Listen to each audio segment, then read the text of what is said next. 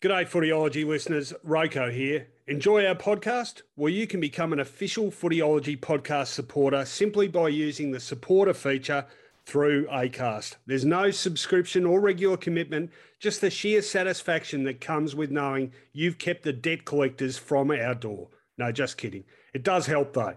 If you want to get started, you just need to follow the support this show link in the show description. Thanks again, and now let's get on with it. Welcome to the Footyology Podcast with Rowan Connolly and Mark Fine. G'day everyone, welcome to the Footyology audio podcast preview round 10 edition. It's good to be back. I've been in the Orient for about 10 days, China, Hong Kong. Hong Kong is part of China, but took in Shanghai, Beijing. Very culturally enriching experience, as I say. A very good morning, as it is right now, despite what time you may be listening, to Captain Carl Bianco, who's very capably assisting me today in the absence of Mark Fine. How are you, Captain? Good, Roko. How are you? I'm good. I'm a little bit jet lagged, to be honest. It was a bit of a whirlwind trip, but no, it was a great experience actually. An amazing place, China, and Shanghai has a population equal to Australia's, and Beijing right up there as well with 21 million odd people, 24 million people in Shanghai. So yeah, wow, it's both cities are amazing, and Hong Kong is a fantastic place. Thoroughly recommend all three of those cities actually. Yeah. Well, I saw all the photos, and there's some funny photos to come out of your trip. I noticed something about food that might have contained some drugs or something. Oh yes, there's a lovely restaurant near where we were staying in Beijing, and they had, of course, marijuana fish. They had the house shrimp explosion balls, which were interesting. There was fried enema, which I stayed away from, perhaps not surprisingly. But yeah, the old English as a second language thing's a fascination of mine. But the food over there is sensational, and I insisted on having Peking duck in this little restaurant we discovered. We ended up having that 3 nights in a row. It was so good. So don't think I'll be touching that for a while. I've satisfied that craving.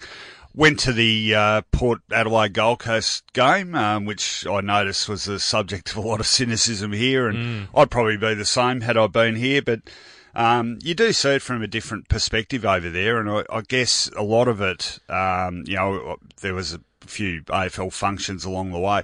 A lot of it's really about negotiating sponsors deals and sort of business networking opportunities, and I think I probably understand that a bit better now, having been over there, that given the population, you've only just got to scratch the surface there for what, say, in Australia would be considered a good return. You know, funnily enough, one thing that did emerge was Gold Coast, despite giving up a home game for this year's trip, which was a no-brainer, seeing they couldn't play at home anyway. They didn't get a lot of money out of it. I'm told their figure was around $300,000, so they're a bit hesitant to buy into that again, which is why you're having the likes of GWS and St Kilda thrown up as potential replacements. But Port Adelaide, they've driven the initiative, and look, I think it's worth persisting with. I don't think it causes too many logistical issues around the calendar if the teams involved get a break afterwards. Yeah, well, they said that the crowd attendance was around 10,000. You were actually there. Do you think there was 10,000 people there? Yeah, no, I do. There were obviously a lot of vacant spaces opposite where the cameras were, but there were it was a pretty ordinary day. It was rain, sort of drizzling throughout, and there were a lot of people sort of shoved up under these marquees, big supporter marquees. Right. So, no, I think 10,000 was about right. But like I say, it's not, I guess that's the thing I took away from it. It's not so much about the attendance that they draw. It's about those networking opportunities, and about also just getting a foothold in there in terms of development and stuff. And both clubs are sort of looking at instituting Auskick programs and things like that.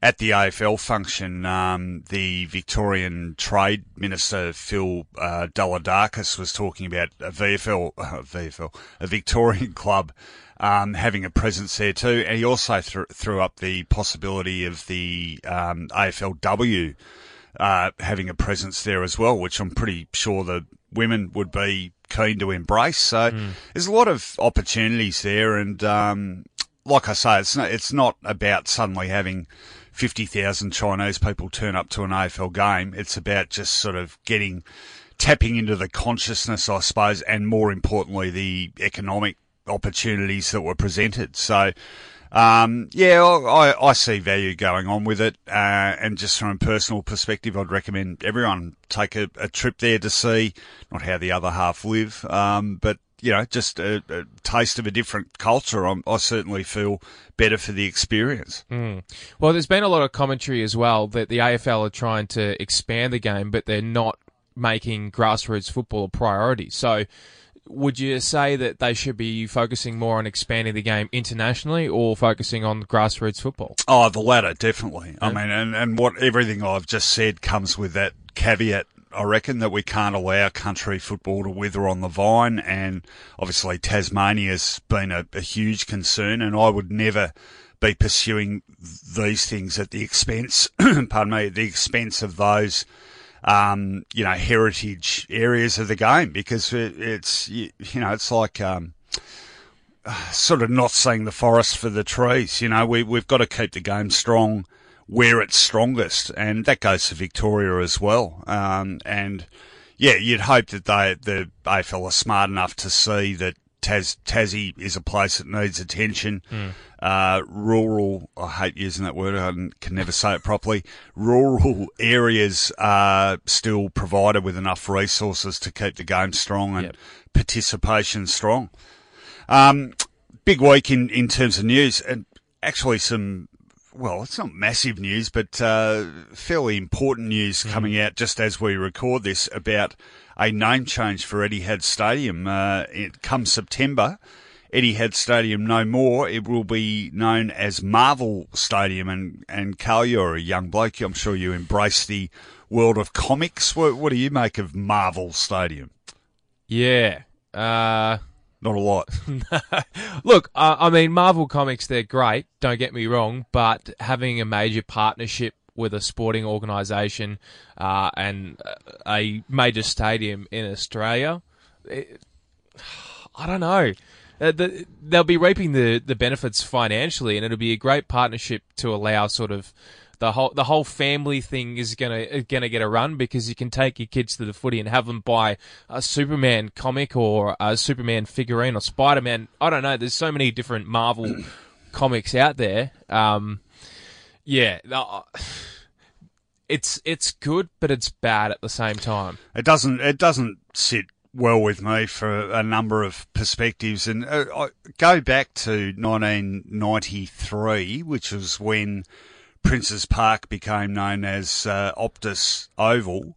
And I can remember I was working for the Sunday Age exclusively. Then we had our own staff, and for about 6 months, we refused to call it Optus Oval. We kept calling it Princes Park, and eventually we fell into line. And don't get me wrong, I understand the thing about naming rights, and if you're going to get a heap of money out of it, well, is it sort of worth digging your heels in and say we're not bowing to commercial pressures, because the revenue streams are important. So I get that. But a couple of things. I mean, one, this has always annoyed me about what this does to the recording of history. And I've found myself so many times over the years, even with Docklands, going, okay, something happened at that stadium in 2002. So what was it called then? Was it, because this will be the fourth different name. We started off with Colonial Stadium. That was 2000 to 2002. Then it became Telstra Dome, 2003 to the end of 2009. Then it became Etihad Stadium. So technically you've got to sort of look at when something happened and go, okay, what was it actually being called then? Because to call it what it's called now is historically inaccurate. Now, the other stadium this has happened at is down at Geelong, which was, I think it was Shell Stadium, and then it became Skilled Stadium, and then Simmons Stadium. Now, of course, it's GMH BA Stadium. So it's sort of, like I'm pretty good on my football history. I didn't think that in the course of my job I'd have to be familiar with corporate sponsorship history as well, just so I could get my facts right. So I don't like it from that perspective, the sort of, the rewriting of history in terms of the name of the stadium. And Marvel, I mean, I don't know, the cynic in me sort of thinks, well, it's probably in keeping with the comic-like nature of much of the media today, Carl, which perhaps is a subject for Media Watch. But, I can see already there'll be lots of, in fact, I was going to say there'll be lots of bad headlines, but that was before I realised there aren't any sub-editors to write headlines anymore, and headlines as we knew them don't really exist now because they're all tailored for search engines, so the art of headline writing has been lost as well. But I'm sure there'll be plenty of references to... is Superman a Marvel comic? Yeah, I think so, yeah. Okay, so there'll be Superman, there'll be Avenging various other things. See, I haven't even watched any of these Avengers type movies, so I don't know. My superhero knowledge isn't great. Yeah. Well, I'm pretty sure the whole time Waverley was around, they never had a naming partner, did they? No. VFL Park never had a naming partner, and that was owned by the VFL. Yep, although there was a name change. I remember they told us to cease referring to it as VFL Park. I guess that must have been when the AFL name came in 1990, and we started calling it Waverley Park as well in the last decade or so of that existence. But no, I'm pretty sure Optus Oval in 93 was the first one. Interestingly, I've had just since this news has emerged, a few people in Perth are saying to me that even though that's new, Optus Stadium, that in a lot of places, including on their transport network, it's been called Perth Stadium, and I think they've got a step ahead and thought, well, what if the naming rights change? We can't sort of be party to that. Yeah, so yeah. It sort of throws up all these logistical issues, and I've tweeted a bit about this already this morning, and a lot of people coming back to me and saying, well, we've never called it Etihad Stadium. We always call it Docklands. So there'd be a sort of poetic justice and a bit of power of the people, I reckon, if people just got sick of constantly changing the name references and now just called it Docklands, because the precinct is Docklands. And Geelong people tell me everyone there still calls it Cardinia Park. Yeah. So, maybe the might of the corporate dollar won't hold sway in these things. Yeah, it's a funny one. We'll keep an eye on it, but I reckon they should just keep it simple. Call the grounds by their traditional name. You don't see the MCG getting any sponsorship agreement. No, well, that's a bridge too far. I can tell. No, seriously, I don't think anyone would dare try and get naming rights for the MCG, and there's a government issue there too, because the government is in on the MCG trust, so I doubt they'd be allowing. What if someone like Qantas, as an example, a major airline, they had an affiliation with the Australian cricket team? Yeah. What if they were to come out and say, we want to offer $1 billion to have the co-naming rights or the naming rights of the MCG, so it'd have to be called the Qantas Melbourne Cricket Ground? Yeah, $1 billion? I can't say that. Yeah, but I mean, it would be a bridge too far. No, that is, there are certain lines you do not cross, and the MCG name is one of them. Funnily enough, just as you said that, my first sort of memory of any of this was back in 1980, and Moulinex. Moulinex, they make cooking products and stuff. Yeah.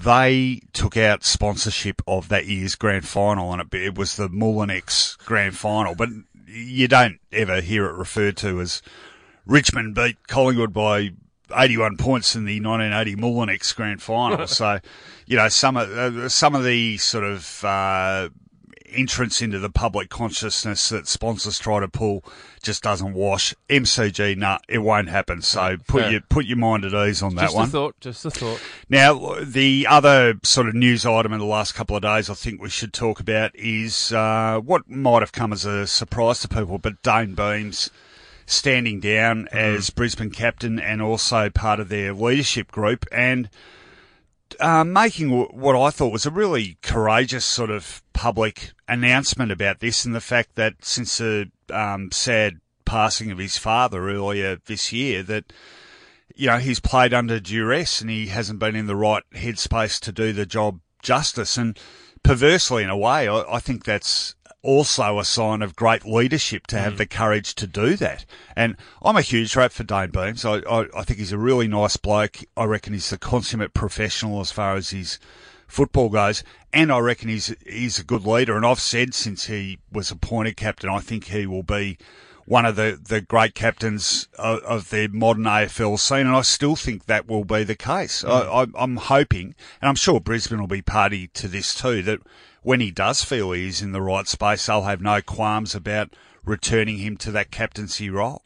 Yeah, definitely. And, football means different things to different people, but in the case of Dane, football was affiliated with his father, and he had a close bond with his father, so he doesn't hate football, he loves football, but as we've mentioned, with the passing of his father, it sort of made it difficult for him to be in the right mindset when he plays football to sort of lead a football club as their main leader and their captain. So I think he's, as you said, he's courageous and he's made the best decision for himself and what he thinks is the best decision for the club as well moving forward. So Zorko becomes the captain of the club. But yeah, that just sort of, as you said, shows the leader that he is by standing up and rather than going the whole season and not being 100% in the job, has stepped down early enough in the season. I think it's also an indication too that mental health issues are no longer taboo and they're no longer necessarily seen as a sign of a weakness of sorts. In fact, I read there was a great piece, Conrad Marshall, who wrote the fantastic book about Richmond last year, wrote a piece about this for Good Weekend. I think last weekend it was about the embracing of vulnerability on the part of sporting organisations and how that has become a strength when players can acknowledge each other's frailties and almost, be embraced more by their teammates as a result and collectively sort of develop a stronger bond as a result. And that was a big part of Richmond's great success last year. And anyone who's read that book, Yellow and Black, will know what we're talking about there. And I think it's a great thing that, look, so many people have issues with their mental health. So many people have experiences with depression along the journey. And I think it's really important that we see this as, not something a bit taboo or a bit weak, but, an illness in the same way as, people get the cold or the flu or something. So I think it's a good indication that we're becoming more mature and able to have those discussions. And I really commend Beamsy for doing that. And obviously we wish him well with, he talked about getting help for these issues and all the best to him in terms of recovering from that. And, he will continue being a great footballer for Brisbane and hopefully, sometime in the not too distant future, again, return to that leadership mantle and do it as well as he has up till now. So good on him, I say. Yeah, agreed. 100%. Wish him all the best. All right, let's move on to our next segment. On Footyology Media Watch. All right, that part of the show where all our media peers keep half an ear cocked to see if we're slagging them off this week. Although I'm led to believe, Carl, that you and Finey, in my absence, decided to take this segment in an unusually positive direction last week. Is that right? Yeah. We injected some positivity into Media Watch last week. How'd you do that? We decided to have a look at some of the best commentators and newcomers to commentary in football media this year so far. So Finey brought up Chris Judd and Lee Montagna. He was a big fan of them. Yeah, no, they've been good. I'm with you on that. Not bad. And I decided to bring in Michael Warner from 3AW. I thought he's been pretty good as a journalist. There's a lot of journos out there that have media appearances on radio and TV, but just from listening to what he has to say and seeing some stuff on social media as well, I've been a pretty big fan of his this year. Okay, no, I concur on that. Well, there you go. There's your positivity, and good news is I'm back now to turn it all negative again and slag everyone off. So, look, I've got a bit of a bee in my bonnet and have had for a while about, in a media context, the reporting of free agency and not just free agents, but potential shifts of players from club to club, and that whole thing about contracts and re-signings and negotiations, etc. In a nutshell, I can't stand it. It bores the absolute crap out of me, and I think it's become a very easy and sort of lazy journalistic vehicle for a lot of people in the football media to concentrate on, in lieu of talking about other things that the public want to know about. Now, that's not to say that if a big name is going to change clubs, there isn't a degree of public interest, because of course there is, but there's such a lead up to this, Captain, that, you know, you've got the list of free agents gets put out pretty early in the year, and then we have to go through inevitably now a season of whoever the biggest name on that list is. Will he go here? Will he go there? Any little sort of crumb of speculation, if you like, from either management or someone involved at that player's club or a rival club saying, oh yeah, we wouldn't mind having him, sort of leads to this business of speculation over and over and over again, repeated ad nauseum. And I was, you know, keeping sort of half an eye on the media whilst I was in China, and I noticed we seem to be in for another big round of it right now at the moment. People talking about Jordan De Goey and some huge offer, I think North Melbourne were going to make for him. And what was the one you were telling me before? I've heard that Mitch McGovern's going to end up in Sydney. I don't know if it's going to be GWS or Sydney, but he's had a pretty big offer tabled to him to move to Sydney. Great. Okay, so the basis of that reporting is what? Someone told someone who told someone's next door neighbour. Probably. Yeah, that's good. Much. No, I heard a good one the other day. I heard that the Pope was actually speculation about the Pope transferring to the Protestant church from the Catholic church, which, I don't know who'd tick off on that one, actually, whether the Vatican has a sort of 10-year rule or something like that. But, yeah, okay, I'm being a bit stupid here, but I don't know. Look, as a punter, I'm talking to you now as a rank and file footy supported. Are you interested in reading 6 months of speculation about this name or that changing clubs? I've had a bit of a think about it, and I think this could be the solution to free agency. Now, there's been a lot of discussion about having a mid-year draft. I reckon what you do is you announce that that's where free agency can be addressed, and you leave the speculation till about a month out from the mid-year draft. You have that, and then you have end of year as well, so that any of the high-profile names out there, say a Buddy Franklin was up for a new contract, or he's a free agent, you address it halfway through the year and put any supporters out of their misery. Okay, but given this is Media Watch and we're talking from a media context, doesn't that just lead to a second round of speculation halfway through the season? From a media perspective, it gets rid of a bulk of the ones that have been on every journalist's mind at the start of the season. Yeah. That's what it eliminates. But then it creates...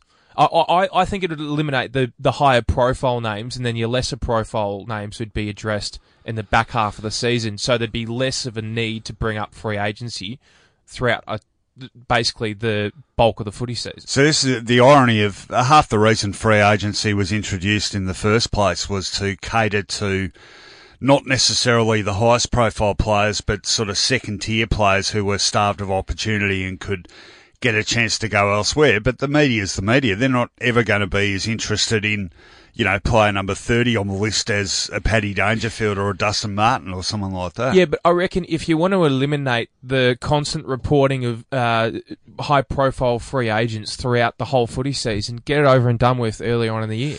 Yeah, no, look, I'm not sort of dismissing that out of hand, but I don't know. Look, I guess so much of the footy media business is about speculation. I mean, we're going to preview the games in round 10. That's speculation, but you sort of get that. I reckon I've always felt that this whole obsession with contracts and you know, where's this guy going to be next year or the year after is sort of, it's lazy in the sense that, you know, you can surely find officials at most clubs to say, oh yeah, well, you know, if he was available, we'd be interested in getting him. And that provides the basis for not much really, just a whole lot of recapping of the player's contract history or whatever. There are things that are actually happening that aren't just speculation that can be talked about. And to me, you know, I'm about the game. I love the game and I love reporting of the game. And I've said this before, one of my favourite sort of segments in the media these days is the hour that David King and Glenn Luff do on SEN with Andy Marr now, I think on Monday afternoons. Pure Footy, is that what it is? Pure Footy, sorry, I couldn't remember the name for a minute, which is poor saying I work for SEN, isn't it? So apologies, guys. But, you know, that greater fleshing out of why results happen or why teams are playing well or badly, surely there's a lot more room for that in the footy media. If you take the volume of everything that's written and spoken about in footy, which is a lot, what percentage of it actually goes to those lengths to explain why the results, which are the foundation of the whole competition, why they are happening? And my answer to that would be not very much, because it requires a fair bit of research and it requires a fair bit of understanding of what statistics are important and how sides and coaches, how sides play and why coaches get their teams to play in particular ways. But that's not beyond the capabilities of today's crop of football media. I mean, enough of us are interested in that. I don't to me, that's sort of tied up with not enough people coming into the business now who are actually that passionate and obsessed about football, the game. And we've touched on this before in this segment. There's a lot of people coming into the footy media now who, I'm not saying they're not interested in the game, but the interest only goes so far. It's only sort of skin deep. And a bigger interest to them is, you know, a headline or actually the football media more so than the actual football. And to me, that's just putting the cart before the horse. And I personally, as a fan, not as a media person, I would always prefer to read more about, okay, well, like say Melbourne, for instance. Melbourne have had 4 great wins in a row. How significant are those wins been given the quality of the opposition? How are they're scoring heavily? Why are they scoring heavily? Where are they proving superior to their opposition? West Coast. I mean, West Coast, for me, is the football story of this season thus far. Hardly anyone tipped them to make the 8 this year, and here they are at the top of the ladder, having just knocked over the reigning premiers and winning 8 games in a row. How has this happened? Now, I reckon if you sifted through the entirety of the football media this season, the amount that's actually been written and spoken about why are West Coast playing so well would be negligible. Do you agree with that? Yeah, no, I agree 100%. The same could be argued about why North Melbourne are playing good football this season. Yeah. Because North Melbourne and West Coast, both 2 teams that we least expected to be competitive in the 8 this year. Okay, so why do you think, again, as a punter, why do you think you're not reading much about that? Because the media and journalists are too busy trying to sell newspapers.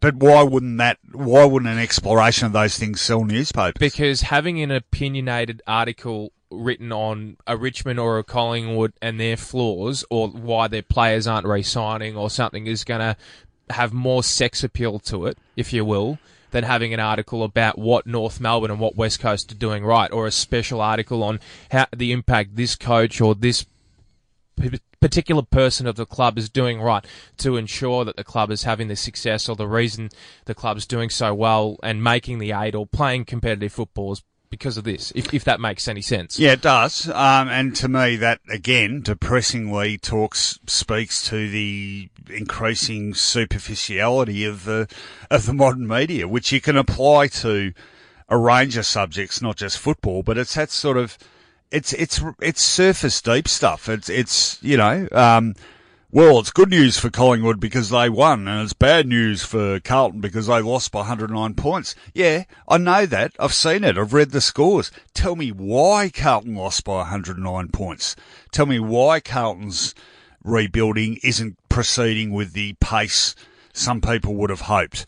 And I think, yeah, look, I'm not saying that I'm representative of the footy public. Maybe I come from a generation where the interest levels were deeper. Maybe that's a reflection of society at large in terms of, you know, does anyone have the time now to devote to developing that level of understanding, or are there too many distractions now? Is there too much of everything for any one particular thing to grab anyone to the level where they want to increase their knowledge of it to, a more than skin deep analysis of why something happens? I find that really depressing. Well, I would say, you look at, again, bringing up Richmond as an example, and Damien Hardwick. Damien Hardwick came out after the grand final and said, last year, in particular, the grand final year, he had a real emotional connection with the players,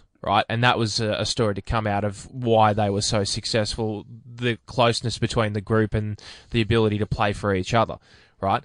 But if you were to see that in a newspaper on one page, compared to Nathan Buckley, his contract's up, and somebody's got a scoop on it, you're more than likely going to sell newspapers with that story over the emotional story of a Richmond Football Club. You probably are. Getting back to the initial point here, though, you are, if there is some substance to the Nathan Buckley story. But this is what I'm getting at. I mean, with the Dustin, if you heard that then, that was my Siri going on, thinking I was asking it about Nathan Buckley.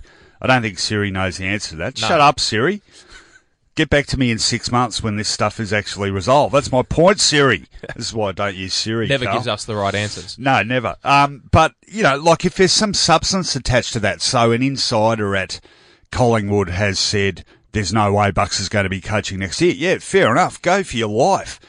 But, clubs and players are pretty good at keeping their cards close to their chest in these things. So have a look at Dustin Martin. We had 6 months of speculation about, Dustin had dinner at this restaurant with this person, so therefore he must be doing this, It was all crap in the end. I mean, really, no one really knew other than him and his dad and his manager, and they probably didn't know until a short time before he announced the decision. So all that 6 months of stuff about Dustin Martin, will he go here, will he go there, it was all founded on not very much. Yeah. So I'm not saying don't report this stuff at all. I'm saying if there is actually something of substance there, as someone has said, listen, someone who actually knows goes, look, I can tell you, Jordan De Goey will definitely be a North Melbourne player next year and can give you a bit of evidence as to why that'll happen. Go for your life. But I'm not seeing much of this reporting at all that has any sort of substance to it. It's founded on, an off-the-cuff quote, a former player turned commentator makes on a radio show or something like that. That just bores the crap out of me. I'd much rather be reading about stuff we actually know has happened or will happen and why it's happening. Get my drift? Yeah, no, I do. I get your drift. This is probably an explanation as to why I'm not running a major media organisation now. I mean, the whole thing about clickbait, I don't get either because, people say clickbait on newspaper websites draws more people in to read those websites. My argument to that is it draws in the sort of people that aren't ever going to hang around and keep reading your news site, and it pisses off the loyal readership that you've established already. So, the sort of short term versus the long term.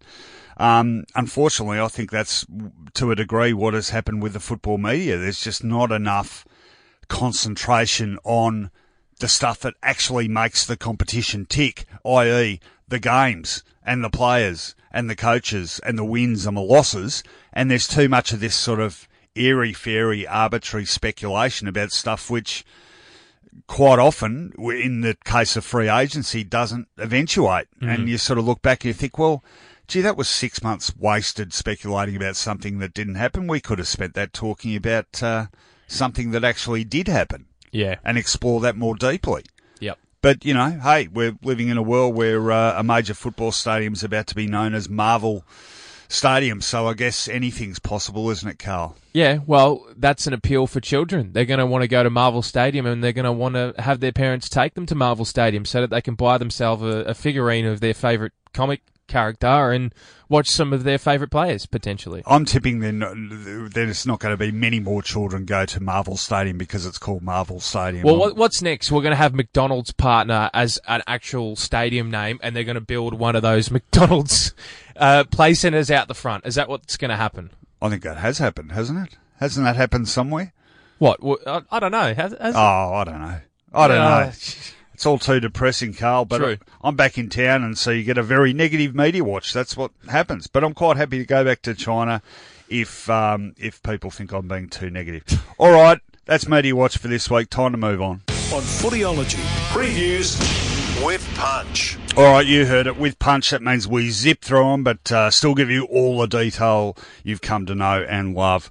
Round 10 kicks off Friday evening at Etihad Stadium, soon to be Marvel Stadium, 7:50 p.m. Collingwood taking on the Western Bulldogs. The Bulldogs shocking in Adelaide last week, and the Pies getting the job done against St Kilda without being anything spectacular. I don't know. Whenever the Bulldogs play at Etihad, Captain, I've always got this sort of thing in the back of my mind that they might come good. That said, pretty hard to be tipping a side that can manage only 2 goals in a game. And the Pies played there last week, of course, against the Saints, who have historically handled the ground reasonably. And I'm not sure the Pies have been great at Etihad, but they did enough there. They're in good enough form. I think you've got to go with form there and the Pies for me. What do you reckon? I think there's only going to be a couple of goals in it. I think the Pies will win it, but yeah, I think it's going to be a better game than what people expect. Yeah, no, I agree. And we haven't had some great Friday night games this season, so let's hope it is for the neutrals out there. Friday night footy hasn't been great so far this season. Saturday afternoon, 1:45 p.m. at the G, Richmond, your Tigers taking on St Kilda, and a rare loss for the Tigers over in Perth last week. Tough road trip. The Saints... Look, I don't know. It was a pretty diabolical last quarter by both teams in that Collingwood-St Kilda game. The Saints are really struggling, aren't they? And, of course, this game last year, no, that was Etihad Stadium where St Kilda fixed them up, wasn't it? The MCG return game, I think, was also an incredibly boring game. And I've got to admit, when I think of St Kilda now, I think boring football. They haven't got a lot to recommend them. I'm a big believer in the bounce-back theory, Carl, and I think Richmond having gone home from Perth with their collective tail between their legs will be very keen to give a good account of themselves. And, of course, playing on the MCG, where I think they've now won, is it 12 or 13 games in a row? They play it better than anyone. I think the Tigers are going to come out angry and, frankly, make mincemeat of the Saints. Yeah, the reality is that Richmond play the MCG better than any other football club in the AFL right now as it stands. I know they're my team and I am biased, but I really find it hard to pick St Kilda, so Richmond for me. All right, let's move on. Saturday twilight, 4:35 p.m. Brisbane coming off a terrific win over Hawthorn, the icebreaker for the Lions after quite a lot of near misses so far this season. And they take on the Swans, who, in typical fashion, just keep getting the job done. They made very short work of Fremantle at home last week. Sort of got that danger game feel about it, this, hasn't it, for the Swans? Yep, I agree, 100%. And Brisbane are really starting to make the Gabba a bit of a fortress, kind of like what Adelaide do with the Adelaide Oval. Or the Gabbatoir, as they used to call it during the premiership days. All right, the Gabbatoir. Maybe they're reigniting the Gabbatoir. So I think it's going to be closer than what a lot of people think. I'm actually going to tip Brisbane. Yeah, no, I that's not madness. I can understand you arguing a case for the Lions. Look, were it anyone else, I'd be more tempted to go the upset. But I don't know. Look, the Swans are a pretty reliable conveyance, I think, and they'd be conscious, I think, of the need to back up a good win at home with a win on the road against an opponent that's up and about. And you'd like to be placed sort of where they are now. In fact, they're developing a interesting sort of record lately of dropping games at home and winning the games on the road. They seem to play better on the road than at home, funnily enough, and certainly the case when they beat Hawthorn at the G a couple of weeks ago. So, yes, it's a Gabba, and yes, the Lions, I think, are a reasonable chance. Perhaps a bit of a letdown. Emotionally, there's a chance there of a bit of a letdown after such a good performance last week. So I'm going with the old reliables and the Swans for me. You're going for the upset and Brisbane to win. Just quickly as well, the last time the Lions met Sydney up at the Gabba was the 1st of May 2016, so 2 years ago, and the Swans only won by 3 points. Oh, yeah, okay. All right. Just a fun fact for you there. Yeah, no, nice work from you there, Carl. I like that. I like that stuff. And AFL Tables is a great website if you need to look up these facts very quickly. Let's go to, we were talking about renamed stadiums. GMHBA Stadium, formerly known as Skilled Stadium, formerly known as Simmons Stadium, formerly known as Shell Stadium, traditionally known as Cardinia Park, and 7:35 p.m. Saturday evening, a Saturday night game at the Cattery, the Cats taking on Carlton. Now, here's a fun fact for you, Carl. The last time the Blues played at Cardinia Park was 1997. All the way back in round 20, 1997.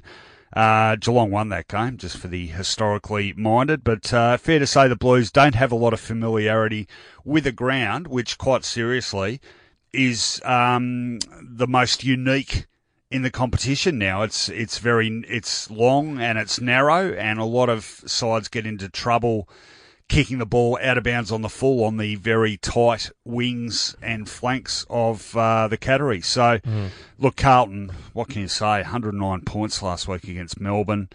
Having come off their first win against Essendon the week before. Cats really disappointing against the Bombers last week. You don't see them often turn in a couple of bad ones in a row, particularly at home. This is the most pronounced home ground advantage in the competition. I think they'll take suitable advantage of that and win very, very, very comfortably. Yeah, it'd be hard to see Carlton travel to Cardinia Park and get the win there, so Geelong comfortably. All right, another big game. Good Saturday night game, this one. GWS taking on Essendon. Now, I reckon 3 weeks ago, or 2 or 3 weeks ago, you would have looked at this and thought, oh, God, this is going to be very one-sided. Well, you wouldn't say that's the case now. The Bombers, of course, turning things around with that great win over Geelong last week. And the Giants, 3 losses in a row, and in fact have won only one of their last 5 games, because they had, prior to the 3 losses, they had a win and a draw, struggled to a draw against St Kilda. So this is the worst run of form they've had since they became a half-decent side under Leon Cameron. So we're talking a good 3 years. They're in a bit of strife. Injuries have really taken a toll there. And, look, they played pretty well at Spotless Stadium, their home. But they're in strife. What happens here? Yeah, well, both teams have been injury hit, unfortunately. You look at the injuries for GWS, Toby Green, Josh Kelly, Tom Scully, just to name a few of their key players. And even Phil Davis is a 50-50 at this stage with concussion. And not to say Essendon haven't been hit with a few injuries as well. Their key forward, Joe Danaher, we've seen as a massive hit for them. Michael Hurley. Michael Hurley and Andy McGrath as well, shows a lot of potential as a youngster. I think the Giants at home just narrowly, but I wouldn't be shocked if Essendon got within a kick. Well, I've got to say, as much as I loved what the Bombers did last week, it's pretty hard to tip them with any sort of confidence. And they've developed a sort of disturbing pattern of winning games they're not expected to and dropping those that they're expected to win. So, actually, that raises an interesting question. Is this a game they're expected to win or lose? I can't make up my mind. Look, I think this is a bit of a must-win for the Giants. I mean, look, if the Bombers are going to keep their flickering finals hopes alive, they have to win as well. But the Giants, for a side that most people I thought would be comfortably top 8 and potentially top 4 or better, they have to find something immediately, I reckon. And, look, I think at home, I think it'll be tight. And Essendon have actually pushed them there a couple of times previously, but though it'll be tight, I'm going for the Giants to win that one. Did you tip the Giants there? I did, yeah, okay. Narrowly. All right, let's move to Sunday. Now, this arguably game of the round. It's up there. It's interesting. Hawthorn taking on West Coast. The eyebrow-raising part of this one is the venue. Why is this at Etihad Stadium, not the MCG? Who can tell? It's maybe Hawthorn wanted to get a advance on the Marvel Stadium home thing. But Hawthorn West Coast, captain, who wins that one? Yeah, I personally would really like to see Hawthorn defeat the Eagles. That way, if Richmond do win, then the Eagles and Richmond are on par again, because then the Eagles will have another loss. I'm going to tip Hawthorn, the home team. I think they play Etihad a little bit better than what West Coast do, but Yeah, I don't know. It could go either way, that game. Eagles' record at Etihad isn't that bad. I mean, we talk a lot about them at the MCG, but their Etihad record is okay. They've won there already this year. They're what are they on the road this year? I think they're 3 out of 3 on the road this year, so they're okay when they jump on a plane, which hasn't always been the case. Hawthorn, yeah, be disappointing coming back from the Gabba and losing up there, so it's a good chance for them, I think, to re-establish their top 8 credentials. But and look, you could argue the Eagles have won 8 in a row. They're due to drop one, but again, on form, pretty hard to tip against them. And haven't they got some big men on song at the moment? Jack Darling, he's kicked 28, 29 goals. He's averaging 3 goals per game. Darling, 6 last week. He and Kennedy up forward. I'm not sure the Hawks have enough down back to counter that. So provided they get enough supply out of the middle, I'm going for the Eagles to win on the road. Yeah, one thing that could hurt the Eagles is the fact that Elliot Yeo is a 50-50. He did injure his knee late in the game against Richmond. So he's a major ball winner for the Eagles. If he doesn't play, it might have a bit of an impact in their midfield. All right, we'll keep an eye on that one. And the second game on Sunday, remembering, of course, this week there's only 8 games. Yep. The Suns and the Power, having played in Shanghai, get the week off. I, unfortunately, having been in Shanghai, don't get the week off. But Melbourne playing Adelaide. Now, this has to be game of the round, I would have thought. Again, in a interesting venue, Tregear Park in Alice Springs, which Melbourne has now played at 4 times and won 1 set, which was against Gold Coast last year. And I think even in that game, it basically relied on a half of decent footy. Now, this is a great test for the Demons. They've knocked over Essendon, they've knocked over St Kilda, they've knocked over Gold Coast and Carlton. So they've had great form over the last 4 weeks, but they're not, they shouldn't have been dropping any of those games. I guess that in itself is a victory of sorts. They've won 14 quarters in a row, and they seem to have overcome this thing about having a shocking quarter where they just disappear, which has cost them greatly.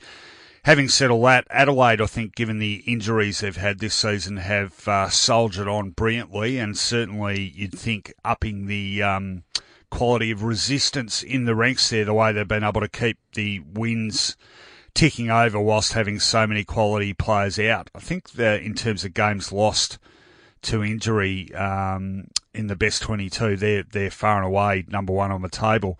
So it's a good test for the Demons, and Adelaide just have to keep sort of plugging away until the likes of Tex Walker get back in the fold. I'm going for the Crows. I just think, it's pretty obvious they're a decent side. They're going to have that question mark about the big occasion until they win a grand final, simple as that. But you'd hope Melbourne gives a pretty good account of itself, and certainly would have built up plenty of confidence in the lead up to this game. But I can't go against Adelaide. I think they're good enough to handle the venue, be it Adelaide Oval, the MCG, or, as is the case, Alice Springs. See, Adelaide have never travelled up to TO to play a game of football. So, and the conditions are not your average conditions. It's not TO though, Carl. TO's Darwin. Oh, TO. Oh, and sorry. Tregear is Alice Springs. Okay, well, Tregear, my bad. I knew it was up in the Northern Territory. I was close.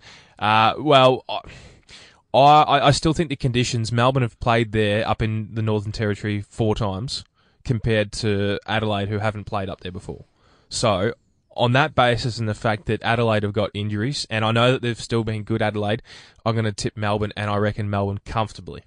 Okay, all right, big call, says the captain. That's my Melbourne big call. Comfortably, okay.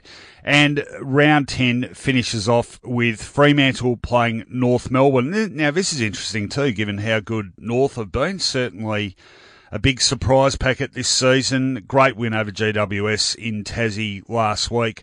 Freo, pretty ordinary indeed against the Swans at the SCG. In fact, I'm wondering if Freo are taking over the sort of traditional West Coast role of flat track bullies. Their record at Optus Stadium this season is pretty good. They've won 4 out of 5, and the only one they lost was to the Eagles, and they've been pretty ordinary away. North Melbourne, as good as they've been, and as you know, Carl, I've been a big believer in the Roos and a big supporter of the Roos, but they have gone win-loss, win-loss, win-loss. Well, no, sorry, I gave that one too many. They've gone win-loss for the last 5 weeks now. Always tough to win in Perth regardless of form. And I think Freo will be pretty chastened by that pretty limp showing against the Swans and will be keen to make a point. So as much as I rate the Roos and love what they've done so far in 2018, I think Freo wins that one. Another fun fact, the last two times these two teams have met, the game has been decided by a kick. Freo have won the last two games by 4 and 5 points. On that basis, you would think that Fremantle would win the game again. However, I'm tipping North Melbourne. All right, there you have it. Let's bring it on home. On Footyology, never again. All right, you know how it works. We make a solemn vow to never again say or do something which we have regretted. My one, Carl, is never again will I underestimate the flakiness of today's footballer. And I'm speaking, of course, of my beloved Bombers and their capacity to lose to the previously winless Carlton 2 weeks ago and then turn it around and play an absolute corker of a game against the Cats last Saturday night. And all the things that have been missing suddenly turned up. The midfielders were working hard defensively. The forward pressure, which had been notably absent, suddenly returned. What drove that sort of turnaround, Carl? Was it the pressure coming from the media? Was it the removal of Mark Neild from his coaching post? What was it? Well, what it says to me is that today's footballer is a flaky conveyance indeed, Carl, subject to the various whims of life and the pitfalls of society and biorhythms. I don't know what it is, but he's a very complex creature and he can be up 1 minute and down the next. So never again will I underestimate how flaky football can be in season 2018. Fair point. Never again will I get a perfect 9 in footy tipping. Oh, that's a very defeatist attitude. Actually, when was the last time you got a perfect 9 in footy tipping? I had a very good season last year. Yeah. I reckon I got 3 rounds of perfect 9 Yeah. this year. I don't think I'm going to get one. Well, I've got to say, I don't think I've tipped the card for... I reckon I haven't tipped the card for about 3 years. I got 7 last week. Was 7 okay last week, or was that about par for the course? Well, my app said I was outstanding and I got 6, so I took that as a compliment. Oh, okay. Well, that might get me back to about mid-table from the depths of despair in which I've been in tipping terms. Okay, that's it for this week. Thanks for your assistance, mate. 2 weeks in a row, you've done a sterling job, and you won't be going anywhere because you'll be paneling, producing, and making this whole podcast happen. So thank you very much for your efforts, both behind and in front of the microphone. Thanks for having me again, Roko. It's been fun. And Mark Fine, wherever you are, we'll hopefully see you back for the next edition of the Footyology podcast. Have a great weekend of footy, everyone. We'll catch you soon. Go Tigers.